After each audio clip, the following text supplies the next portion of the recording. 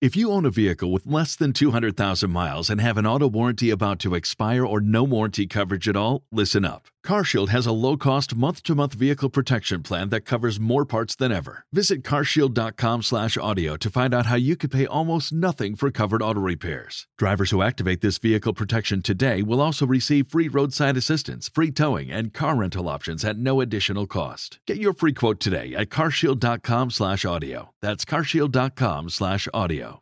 Please dig deep for Spiked this Christmas. Our free and fearless journalism is funded by you, our loyal readers. So if you support what we do and you have a bit of money to spare, please do consider making a donation today. Anything you can give is greatly appreciated and will help us keep up the fight for freedom and democracy into 2022. Just go to spiked-online.com/donate. That's spiked-online.com/donate to make your contribution. Thanks so much and have a very Merry Christmas. Hello and welcome to the final Spiked podcast of the year. I'm Fraser Myers, and joining me this week to look back on 2021, we have Spike's editor Tom Slater. Hello. And Spike columnist Ella Whelan. Hi. Coming up on the show, we'll be looking at some of the key themes of the past year: free speech, the culture wars, the environment, and the COVID pandemic. So 2021 kicked off with probably the most infamous act of big tech censorship of all time. Donald Trump, who was sitting president, lest we forget, at the time in January, was booted off Twitter and Facebook and a number of other social media outlets. I mean, Tom, this really, set a very, very dangerous precedent in terms of free speech, didn't it? It did, and we're almost at risk of forgetting it now. It feels like a million years ago. Yeah. How fast things move these days, and how slow at the same time with the pandemic. But it was so significant, and as you were saying, just in the wake of the election, which obviously kind of descended into this crazy spectacle with Trump and his various outriders claiming that the election was stolen, and it culminating in that demonstration and the storming of the Capitol, and Trump effectively being kicked off of all of these different social media platforms for being seen to kind of incite riot, incite violence, and all the rest of it. And I think the first thing to say about it, because it's easy to forget, is that just the case that they had for doing this was just completely bonkers. As you say, he was kicked off of Facebook, Twitter, YouTube, every single platform imaginable, essentially. And if you looked at their justifications for doing this, it was so transparent that they were in effect looking for reasons to do so. So you had Twitter, which was suggesting that two tweets in particular were what damned him. One of which was referring to the, I think, 75 million people who voted for him as great American patriots. And they said that was him praising the rioters, which is tenuous, and obviously. And then this other tweet, which was about him talking about how he wouldn't go to the inauguration, which they said was him signalling that the inauguration was fair game to attack. Yeah. So really quite ridiculous on its own terms. But we almost have to get outside of the kind of particulars of the argument, because the broader significance of big tech saying and feeling emboldened to and being egged on to intervene in democratic politics in that way was so significant. And the fact that we've almost kind of forgot it now, I think, is quite alarming. And you remember at the time the kind of shockwaves that sent around the world, various different world leaders, various different dissidents, even in Russia and elsewhere, saying what an alarming precedent this had set. But we certainly don't seem to have kind of learned any of the lessons from that, given the fact that that's just kind of happened. He had his little review, nothing really happened with that. And the full significance of it doesn't seem to have been reckoned with so far. Definitely not from my perspective, at least. It feels almost like after this event that it's almost normal now. It's become almost accepted that big tech will censor on the grounds of misinformation, on the grounds of hate speech. That's really worrying, isn't it? It's very worrying. And I think Tom's right in that it's almost like Trump gave everyone the excuse they needed to make big tech censorship normal, because for so long we've had, whether it be about kind of Alex Jones types in America, or Nick Griffin, or Tommy Robinson, or whoever it is over here, you've had sort of figures that people have discussed these are the kind of hate figures that we need to censor, and this is why you need to censor it. And then Twitter kind of like just jumps the gun and does it, and then on YouTube and all these places, and without there is an underlying kind of desire to do this, particularly among elites, but there's no sort of mass movement to censor Trump, and then they do it. And it's kind of like, okay, it's done now, and now it's normal. And in discussions, particularly in the UK in Parliament now, it is very, very rare that you hear anyone talking about free speech. Before, you had some kind of half faux kind of libertarians, particularly among the Tory party, talking about the need for free and open debate. But pretty much now you've had, the issue with the far right, issues about young people's access to self-harm images. You've got all these very emotional things combining to make it so that if you argue for a freedom of speech online, you're basically arguing for heinous hatred to proliferate. And that has always been the case, but it's the extent to which everyone who was previously a freedom fighter, or at least pretending to be a freedom fighter, has taken a backseat now is significant. And I think also the pandemic has had an effect on it, which is that in a tense time in which misinformation or the spreading, whether it comes from EU leaders, as we've said, or mad people online, can have a knock-on effect in times of an emergency. There's then also another excuse for people to say, well, we have to clamp down online because, look, there's a public health emergency going on. And so fighting for freedom of speech online has become even more difficult, and with those of us who do it, have become even more isolated. Tom, one of the key words that Ella's just mentioned is misinformation. Isn't that inherently political? If we think about Donald Trump, for instance, obviously we all agree that what he was saying about the stolen election was nonsense. But Hillary Clinton believes that her 2016 election was stolen. So is there not a kind of partisan or at least political bent to this? Oh, of course there is. Misinformation has become an entirely politically loaded term, as you can tell, because the only types that people really dwell on are the ones that you can associate with a figure like Trump, with kind of right-wing populist figures, or just figures that the establishment doesn't really like. If you think about, say, the storming of the Capitol is a good example.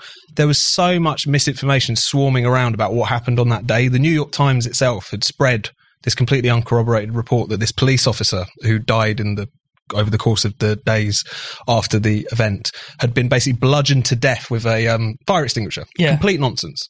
Completely untrue. It turned out he died of natural causes. You could see how maybe the kind of stress of that day might have contributed to his untimely death. But nevertheless, the fact remains that most of the people who died in the storming of the Capitol were Trump supporters. And the only person who was kind of specifically killed, as it were, was a Trump supporter who was shot by police.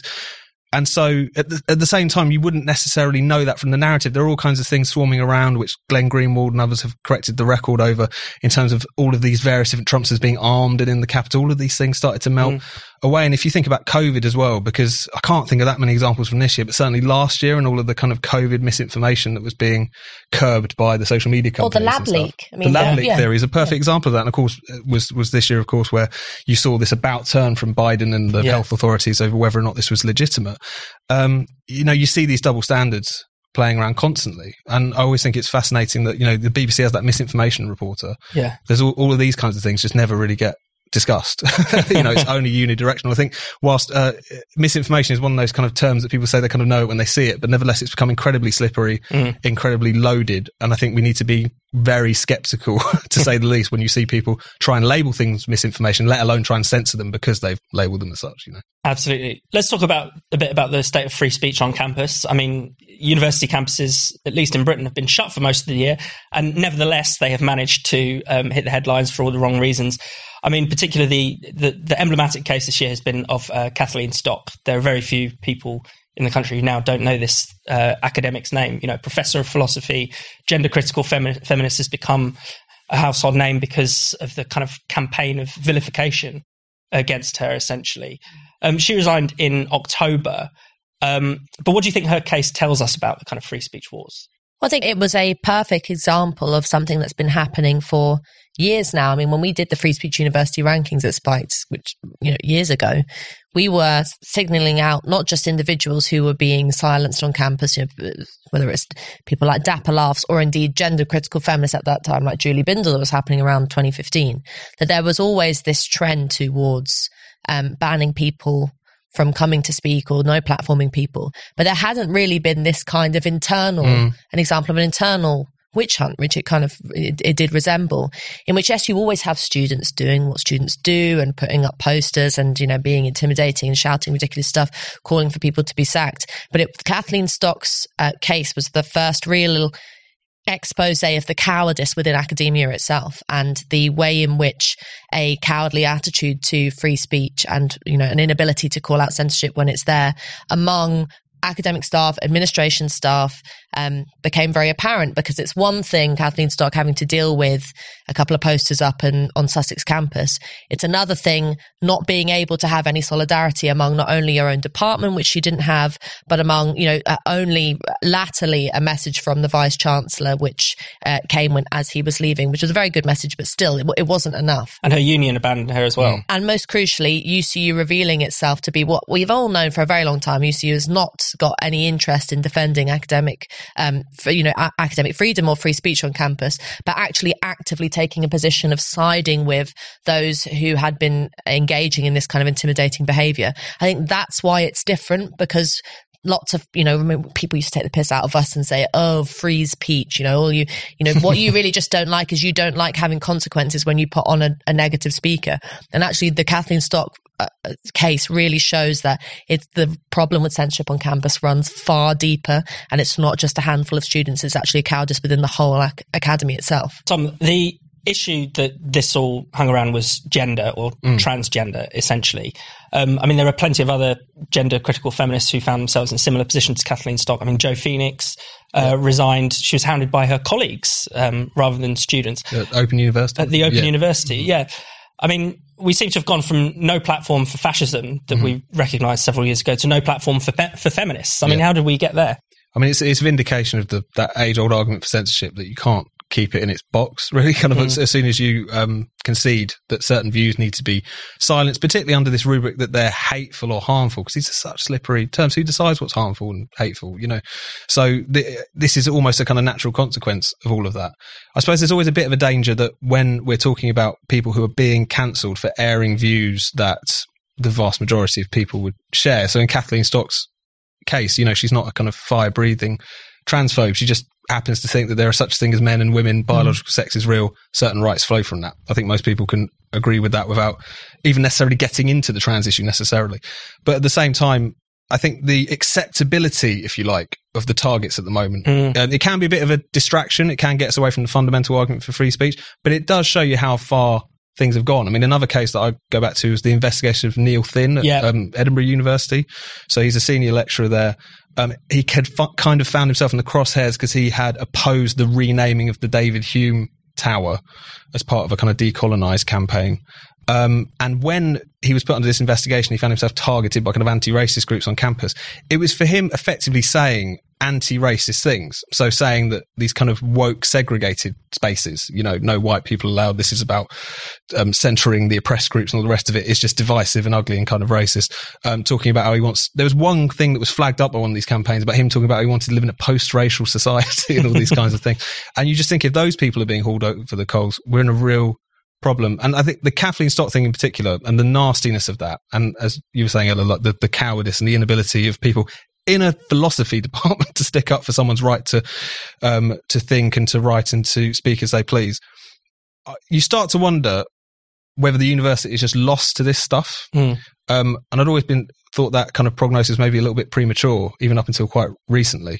But at the same time, cases like that make you just realise that free speech and academic freedom are no longer really the founding principles of these. They were the founding principles. They're no longer the central principles of these organisations.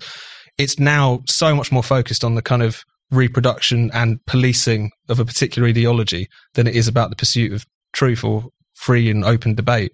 And you start to wonder whether these institutions really can kind of reform themselves, if you like, at this point, or whether these places are kind of lost to that kind of ideology, at least for a while yet at this point.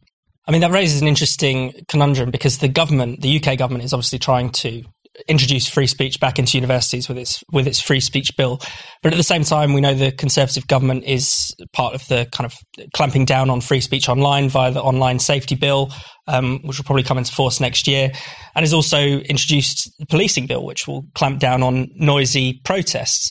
So you think there is this kind of tension where, whatever side of politics you're looking at it from, there's a kind of free speech for me, but not for thee attitude? Yeah, I know lots of colleagues and fellow travellers who very deeply care about free speech, particularly on campus, and, their commitment to arguing against censorship is unwavering. But And I know why people are so desperate for anything. And that's why there has been some celebration of this suggestion of a higher education bill that the government would bring in, basically mandates that say a university has to meet some level of free speech and not allow speakers to be banned.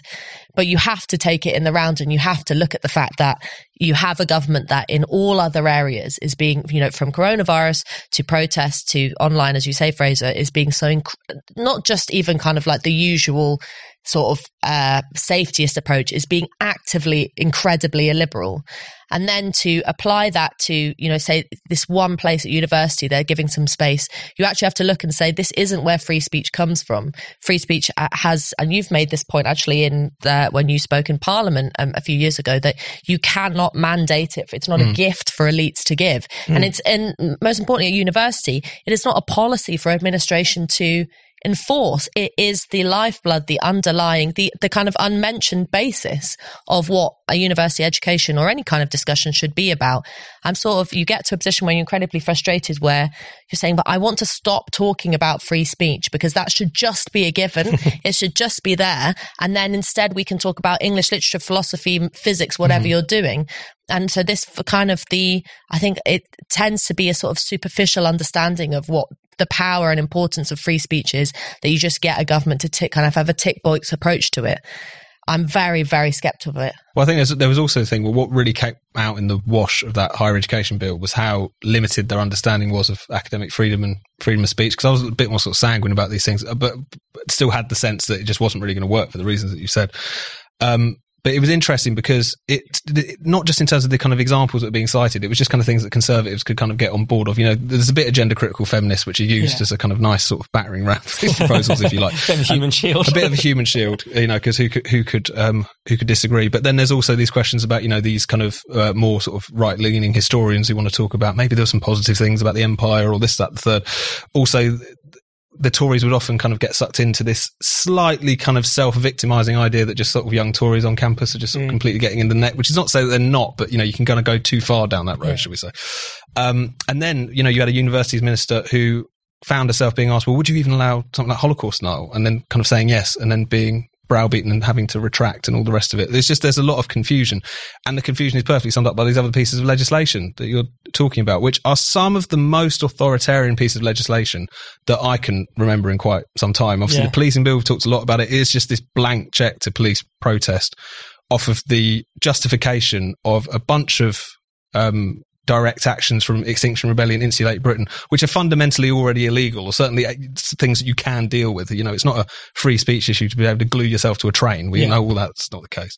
And then, of course, this online safety bill, which is coming down the pipe, which it's hard to overstate how much that would change the game for freedom of speech online. It would effectively end it in the UK, as far as I can tell, for not only essentially incentivizing social media firms of a certain size to restrict or to regulate legal but harmful speech, which is a terrifying new kind of concept to sort of enter this particular discussion. But it's also regulating our kind of online speech in a sense that you would kind of regulate television stations or something like this. It's using Ofcom, which would be empowered to kind of set guidance, and then it would enforce these rules via these social media companies. So it's almost like your speech is being regulated by a state regulator just via the proxy of a particular office at a social media company. This is really alarming stuff. And I think there's something that hasn't quite kind of reached the sort of mainstream of discussion yet, but it really should, because if this comes off and it's actually effective, and there's no guarantees on that front, it's very hard to legislate for the internet, but it's going to have a chilling effect, whatever kind of Frankenstein form it eventually emerges in, definitely. I don't know about you, but I never want to stop learning. There's always gaps in my knowledge that I feel like I need to fill, and new subjects I want to explore. And that's why I love Wondrium. Their library of streamable content is truly incredible. Whether you want to dip into a subject or go deep into the details of it, Wondrium has something for you. Last week on the podcast, we talked about our leaders' catastrophic blunders in evacuating Afghanistan. It made me think that the people in charge really should have taken a bit more time to understand the Middle East and its history. I've been learning a huge amount about this by streaming the program The Middle East in the 20th Century. And you can stream it too on Wondrium. It's presented by the author, Eamon Geiran, who explains with incredible clarity the milestones and the crises that have made the Middle East so central to the modern world. He starts at the beginning of the century with the fall of the Ottoman Empire and takes you through the world wars and the Arab-Israel conflict. There's even a thought-provoking episode looking at whether democracy and Islam can work together. The programme has really made me appreciate what's going on in the Middle East so much better. And it was so easy to watch and listen to. I turn it on at home to watch it on my computer, and then I pick it up where I left off on the Wondrium app on my phone while I walk to and from work. Wondrium really is the ideal learning companion. Wondrium's vast curated library makes lifelong learning fun. Their engaging videos are full of mind-blowing content covering every topic you've ever wondered about. You can dive into documentaries, travelogues, tutorials, and so much more. There's so much insight and knowledge to be gained. Why not start with the Middle East in the 20th century and then check out the thousands of other videos Wondrium has to offer? And we have an amazing offer to get you started, a free trial of unlimited access. To get this offer, sign up now through our special URL, wondrium.com/spiked. That's wondrium.com/spiked. Wondrium is my favourite streaming service. I get to learn about whatever I want, whenever I want. So join me today at wondrium.com/spiked. I think it's fair to say that 2021 is the year where the culture wars kind of colonised everything. And probably this was nowhere clearer than in sport. So Euro 2020 in particular, we had the England players taking the knee before every match and getting booed a lot of the time. Tom, I mean, what did you make of, first of all, the booing?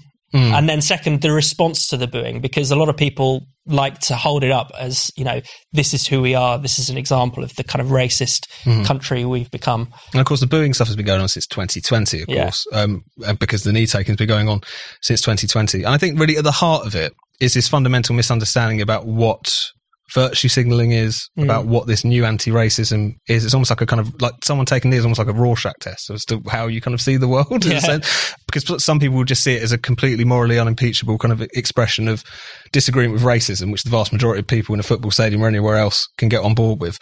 But there's this other layer to it. Now, some players might not be recognising this when they engage in it, but this new anti-racist politics, as kind of symbolised by this gesture, is deeply warped. You know, it kind of projects a level of racism in society which is just ridiculous. It's very almost apocalyptic about the state of race relations, whether it's in Britain or the US or anyone else. And also it has this inherent kind of hectoring quality to it. And I think the way in which that you saw fans being reprimanded, being browbeaten by members of the kind of sporting and footballing establishment, I think just really demonstrated that aspect to it, which is that it's effectively, again, kind of bashing them over the head with a message that they disagree with, under the auspices that because they're racist deep down, whether they realise it or not. And that's what people are, on the whole, responding to. But I think you can see how you've got two sides almost talking past each other in that kind of response to that whole issue, I guess. And then after England lost in the final, there were a number of allegedly racist tweets sent out. I mean, this was, again, held up as emblematic of what England fans are just like. What did you make of that, Ella? Well, it was very disappointing because the thing about a big sporting event, and particularly something like the Euros or the World Cup, is that people who aren't football fans, like myself, get invested in it. And there is a genuine, authentic sense of national excitement, and people go and they watch it and you root for your team. And, you know, people who never would describe themselves as English suddenly start wearing shirts. And I remember seeing around Dalston, this big kind of papier-mâché Sterling shirt being driven around and everyone cheering. It's just a really wonderful thing, and it's you know, a sense of national solidarity. And then for that to have come and been ruined by it was a handful of tweets in the grand scheme of things. You have such an outpouring of genuine national love for a team, a young team who did so well, and young players who did so well. And then it's not even like, if the tweets had just happened and then people had ignored it and said, well, that doesn't represent us, never mind that, then it would have been fine. But because there's this desire to search out the badness, even if it's in small quantities, there's this kind of this knee-jerk reaction to say, see, we told you you were awful. It reveals the very sort of middle class nature of the culture wars. And it was fascinating and terrible to see that intersect with a working class sport like football, where the whole point of a football match is that it is kind of half carnivalesque. It's meant to be a free-for-all situation. I mean, for various reasons, it hasn't been for a long time. Ticket prices and also regulations being brought in. Yeah. But it still does have, fans do have that sense of, this is our zone. We do what we want here. Raw passion. Yeah, a raw kind of passion for the game. And then most importantly, for the sport, it's about what's happening with the players' feet, not what's going on when they're taking the knee, not what's going on in their heads. And then to have this, I think, sort of through the vehicle of Gareth Southgate, but I mean, that might be unfair, but through this sort of like middle class obsession with trying to police the politics of football and saying that these young footballers, really young footballers like Saka, have to be some kind of political role model rather than just a great sportsman. Sours the whole thing. And I'm sure there's lots of football fans now who are just sick of it and don't want to be involved in it, because once you step into that stadium, you're no longer in this free space where you're enjoying the thing that you've paid hundreds of pounds to go to see, but you've got the eyes of the world on you. Yeah. People are waiting to see if you're going to boo or hiss, not because you thought that was a bad goal, but because probably you're racist. And so it shows you the really kind of drippingly bourgeois nature of cancel culture and its censorious tendency to basically just crush any kind of authentic working class or otherwise kind of national sentiment. And not to get caught in the football, but it was just a rehabilitation so clearly of just that idea of football fans as scum. Yeah. That's basically, in politically correct terms, that's fundamentally what it was.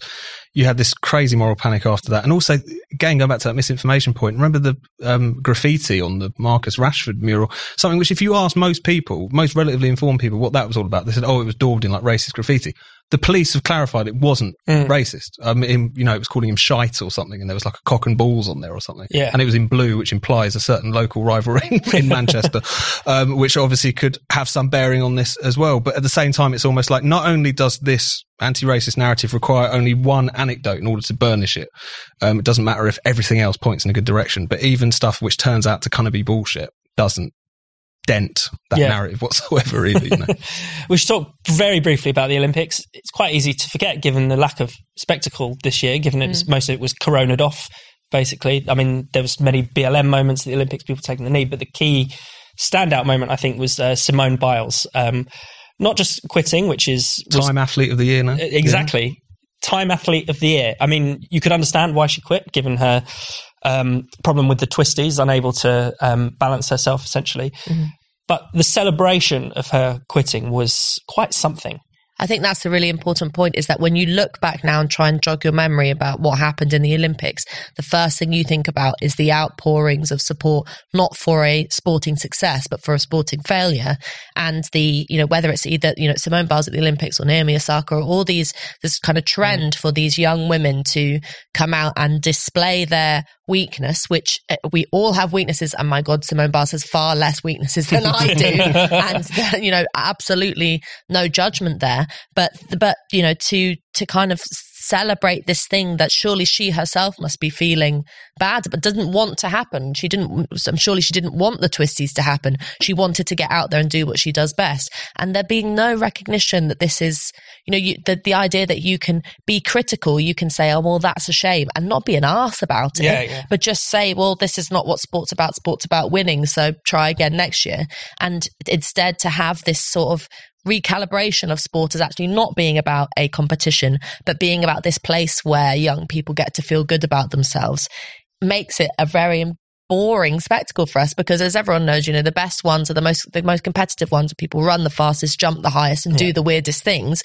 And if they're not doing that, and if there's not the pressure to do that, and if they're just like us, human and frail, well, then what's the point? Because we're not very interesting. We watch them because they're oddballs. The excitement of the Olympics, as Mick has written about, Mick Hume on Spike throughout the year, is about human sort of ingenuity, but also just pushing things to the limit. Yeah. And that inevitably comes with the fact that if you push things to the limit, you might fail. And we all accept that.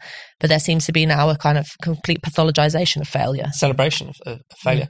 I want to talk quickly about two key moments in the US culture wars, two court cases, essentially. One of Kyle Rittenhouse and his acquittal, and one of the conviction of Jussie Smollett. Tom, I mean, these were two cases that really seemed to puncture the kind of woke social justice narrative around race, I think it's fair to say. Yeah, or at least kind of found themselves in the sort of crossfire of the culture war in a weird sort of way. I mean, because the Rittenhouse thing is fascinating because you basically had a trial that was, especially as it wore on, kind of open and shut. I mean, people can go back and look at our conversation about it, read about it on Spike, but essentially a kid who in the midst of the kind of Black Lives Matter riots and melee shot 3 people, killing 2 of them, all of whom being white. Essentially this getting framed as a kind of white supremacist terror situation when it was actually ultimately in self-defense. Again, and all of the kind of pressure being leveled on the jury to basically deliver the correct decision, even though it was quite obvious what was happening. And it was quite obvious it had very little to do with race fundamentally, but because the narrative had been set that this was effectively, this teenager was effectively a white supremacist terrorist who was only protecting buildings in a particular city because of the fact that he was, wanting to go and shoot Black Lives Matter protesters effectively, that you saw this horrendous kind of outpouring, and even the President of the United States expressing his concern at the jury verdict. And you just feel that at the kind of top to bottom of American society, you have this desire to try and bend almost every institution, even something as important as the law, to woke imperatives, to the woke narrative. And if it doesn't, there's outcry. And that's something that's really, really, really alarming. I mean, the Smollett thing, obviously, it's kind of been given a new lease on life by this trial recently. But I think there you just saw a perfect example of just how the narrative conquers everything. I mean, you had this alleged hate crime, which turned out to be an obvious hoax, which, frankly, anyone who actually looked at the details could see things about it didn't add up from, pretty early on before we found out that the 2 people attacked him allegedly in this racial and homophobic attack were not only 2 black guys, but 2 black guys who worked for him. The swiftness with which people just kind of swallowed it, and the way in which actually a lot of people, including Joe Biden, Kamala Harris, etc., who kind of tweeted their support, haven't even really readdressed the issue. I think again just talks about how the narrative conquers all at this point. Not quite the legal profession, it seems, which is good to see, but certainly journalism and certainly politics. And I think it's fair to say as well, this year has been the year that climate alarmism was put on steroids. I mean, we started hearing, top level officials, prime ministers, figures in the UN starting to sound almost more alarmist than Greta Thunberg. I mean, one of the key moments of the year was the release of the IPCC report. Antonio Guterres, Secretary General of the UN, saying this is code red for humanity.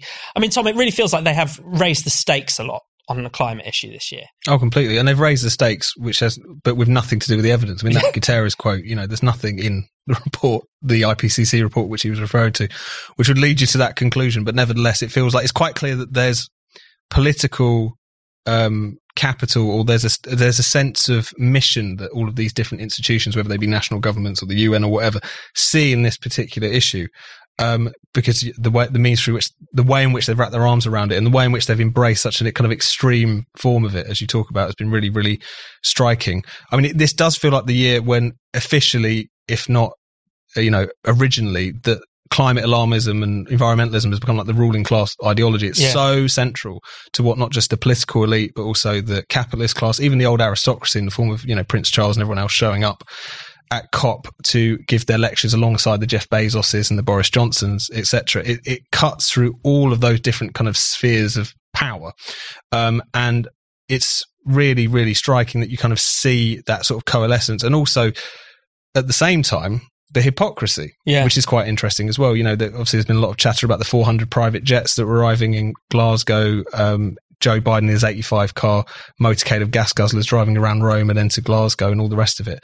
And I think you see in that is the fact that there's a reason that this kind of politics certainly appeals to them, or certainly doesn't put them off in the same way it would someone who's just trying to, live a nice life for themselves, save up enough to go on holiday each year, get the kids to school in a cheap and easy fashion and all the rest of it, is because of the fact that not only does it lend them a lot of this status, but also it doesn't really require much of them at the end of the day. And I think that's something which became really clear in all of those kind of hypocritical kind of cell phone stories that we saw around COP. You just really see that this is an ideology that has been embraced by the elite, and you can see why it has been embraced by them, if you see what I mean. And as well as the kind of globe-trotting, jet-setting elite, we had still a posh bunch, but not quite as elite. We had the kind of environmental grassroots going a bit mad as well. I mean, this was the year of Insulate Britain. a posh bunch that are retired and don't have too much influence, loads of vicars and things like that. They usually have like one or two working class people who they put out. Yeah, someone with an accent. Yeah, exactly. Yeah. The weird thing about Insulate Britain is that you just look back and you think there was this much disruption and this much chaos caused by a group who wanted more insulation. It's like, like that they want to go, there's like a few more screws in the house. It's like so banal. Double glazed. So not kind of code red. It's not even like stop eating meat. It's just, it's so kind of functional in a weird way that I think reveals something about the hysteria of climate activism at the moment, where you have, the fact that we, in the last month or so, it's hard to keep track of time, haven't really had a national conversation about climate change and politics. You have politicians going from, okay, Insulate Britain and Extinction Rebellion are mad, but the world is ending and we are all going to die unless we get to 1.8, 2.4, whatever the hell the percentages of degrees. And then the next week it's like, oh, forget it, another policy paper, now we're talking about coronavirus or something. And it reveals the shallowness of their actual belief in, if you really did think that the world was going to end unless everybody in Britain insulated their houses, you would have taken this seriously, you would have kept going, you would never have shut up about it. So the kind of cynical superficiality of it is one thing. But it's also the case that it has had an effect, because people like Extinction Rebellion going off in sort of papier-mâché suits and dressing up in Trafalgar Square is just a silly thing that's had, people say, well, it's just how they protest. It doesn't really mean too much, but it has been internalized by the political elite. It has come to inform, new policies around boilers or the banning of boilers or heat pumps. It's come to inform policies around how London's infrastructure runs, around where you can drive, what you can drive, all these small things that just go under the radar that make such bigger difference than a couple of people stopping people on the M25. What we're going to see in the years to come is the normalization of really very extreme policy that has a real change in people's lives, but just kind of glossed over with this green sheen of, well, it's just about us being nice to the planet. As I think, in the new year, we do well to stop focusing on the kind of mad people who go out on the street and cause a scene and actually look at what's happening behind the doors of Westminster, where the fine print of the detail of environmental policy could mean some very real and significant and negative changes for us in the new year. Well, the net zero was given a bit more flesh this year. I mean, isn't it just quite depressing, Tom, in the sense that it almost just defines the limits of what is politically acceptable almost for the next 20, 30 years or so? Yeah, and it's what it kind of sets out is something which is just so miserable. It's been pretty well summed up, is that they want people to be colder and poorer, effectively, whether it's via these heat pump policies or whether it's by any of these things which are effectively trying to price them out of cheap and reliable forms of transport, energy, all the rest of it. It's a really grim vision, and you kind of feel like this is what you're investing all of your political capital in. This is what Boris Johnson kind of hopes will be part of his legacy, is just to rein in people's everyday lives in a very kind of minute fashion, as you were talking about, Ella, but also ultimately the kind of prospects for humanity in general, what is possible. And just the class element of it as well has become so strikingly clear this year. It cuts through absolutely everything, whether it's these posh Insulate Britain people, getting dragged out of the road by white van guys trying to get to work, or whether it's all of the kind of theatrics at COP, or whether it's something like net zero, which the government knows because it's been reported on its own Treasury assessments, point to, first of all, that this is going to be incredibly expensive. I mean, like 1 trillion seems to be the lower end of the estimates as to how much this is going to cost, but also that it will be borne disproportionately by poor and working class people, as was always going to be obvious. So this kind of climate warfare is class warfare by other means. That's become strikingly clear this year, I think. So the time we're recording this, the coronavirus has come back with a bit of a vengeance, I think it's fair to say. Perhaps less virulently, but it's still dominating the news headlines.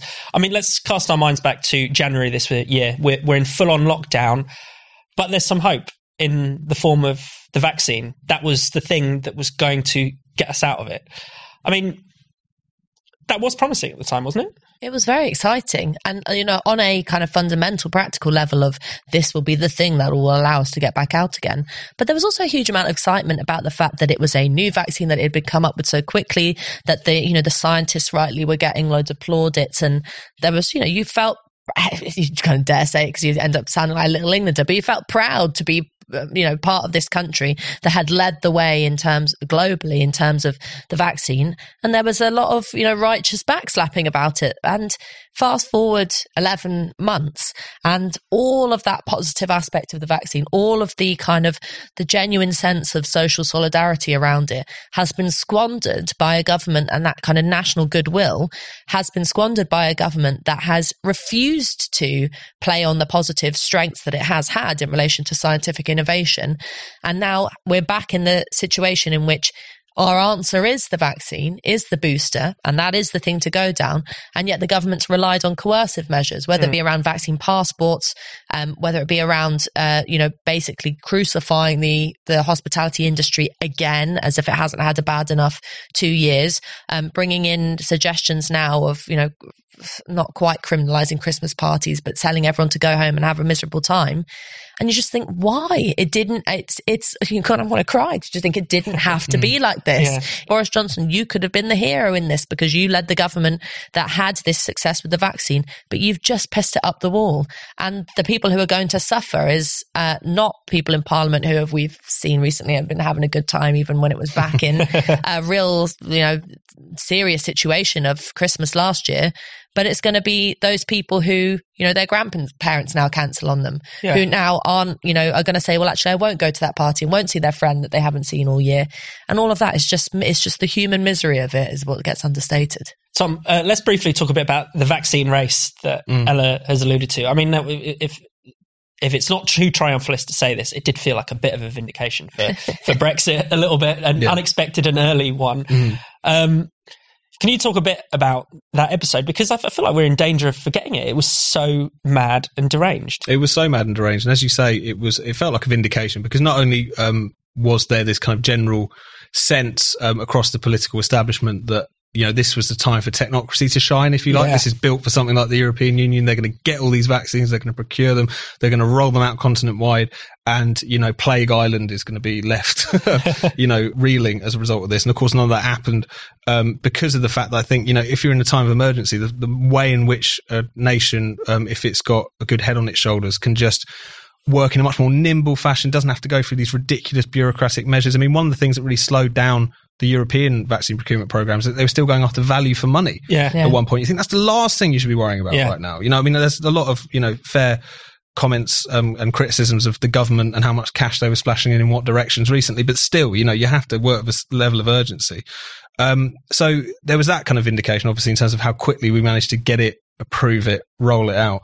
But the behaviour of the EU establishment and the European Commission and Ursula von der Leyen and various others effectively trying to spread, again, there's that word again, misinformation about the AstraZeneca vaccine in particular, trying to suggest that in approving vaccines, the UK's regulator had acted hastily, effectively not only just engaging in the most ridiculous kind of fear-mongering and low politics, but actively inflaming their own problems across Europe with vaccine hesitancy in the process, I thought was absolutely shameful. And it was just such a stark contrast to this idea that this cool-headed, technocratic institution that only had the people of Europe's best intentions at heart was acting in the most nakedly political fashion, in the most damaging fashion possible, at a point of real global crisis. And I think, if anything, could sum up how the European Union is fundamentally only interested in its own survival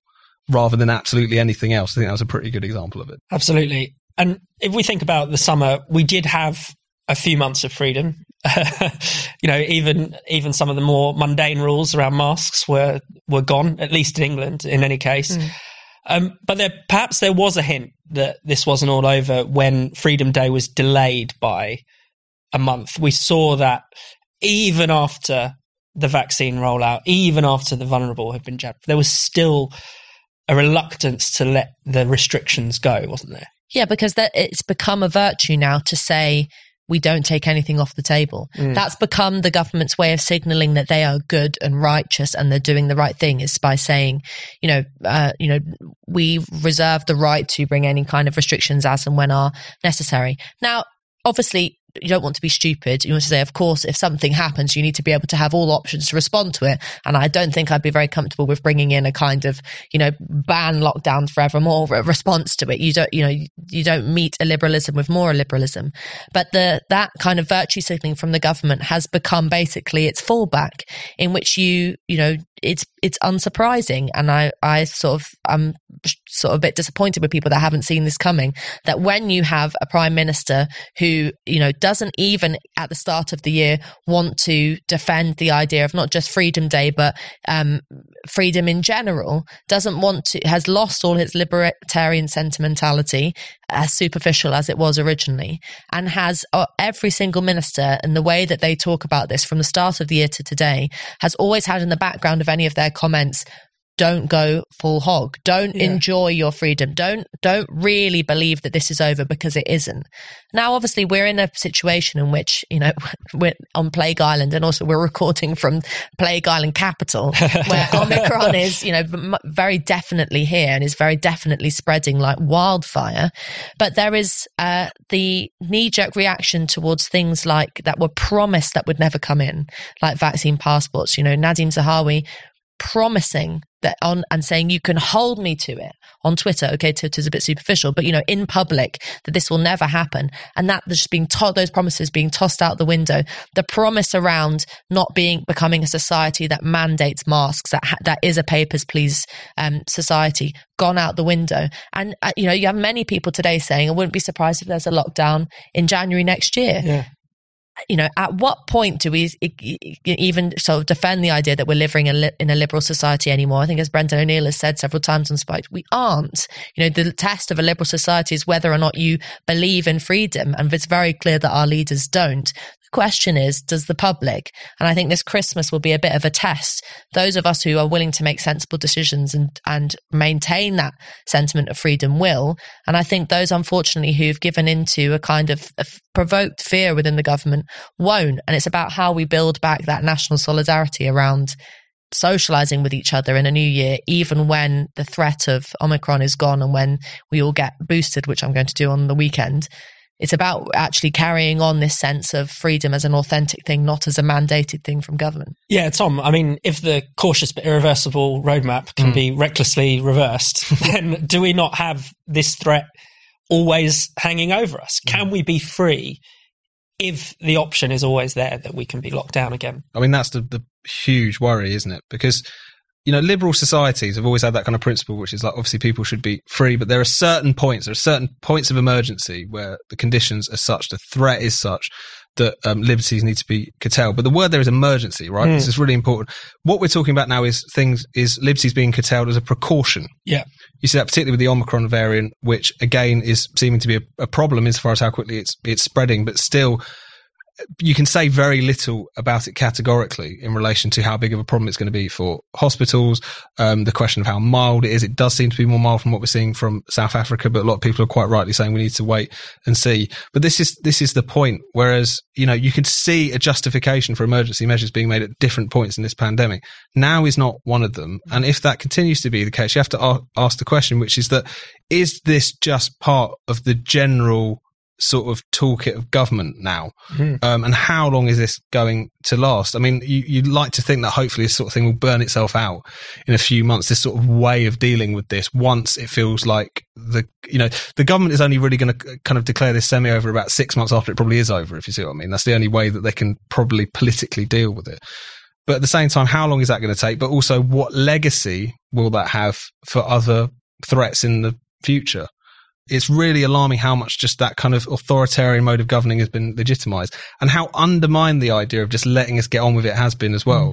The way in which you have this whole period has just kind of fed a sense of mutual suspicion between people, the sense that your neighbours can't be trusted to follow the rules. They need these rules to be brought in. All of that has just been really kind of burned into us, I think, over the course of this. So as you're saying, there's the kind of question about the government, there's also that question about society in general, because if the government's kind of lost its sense of freedom, then it's for society to reassert that.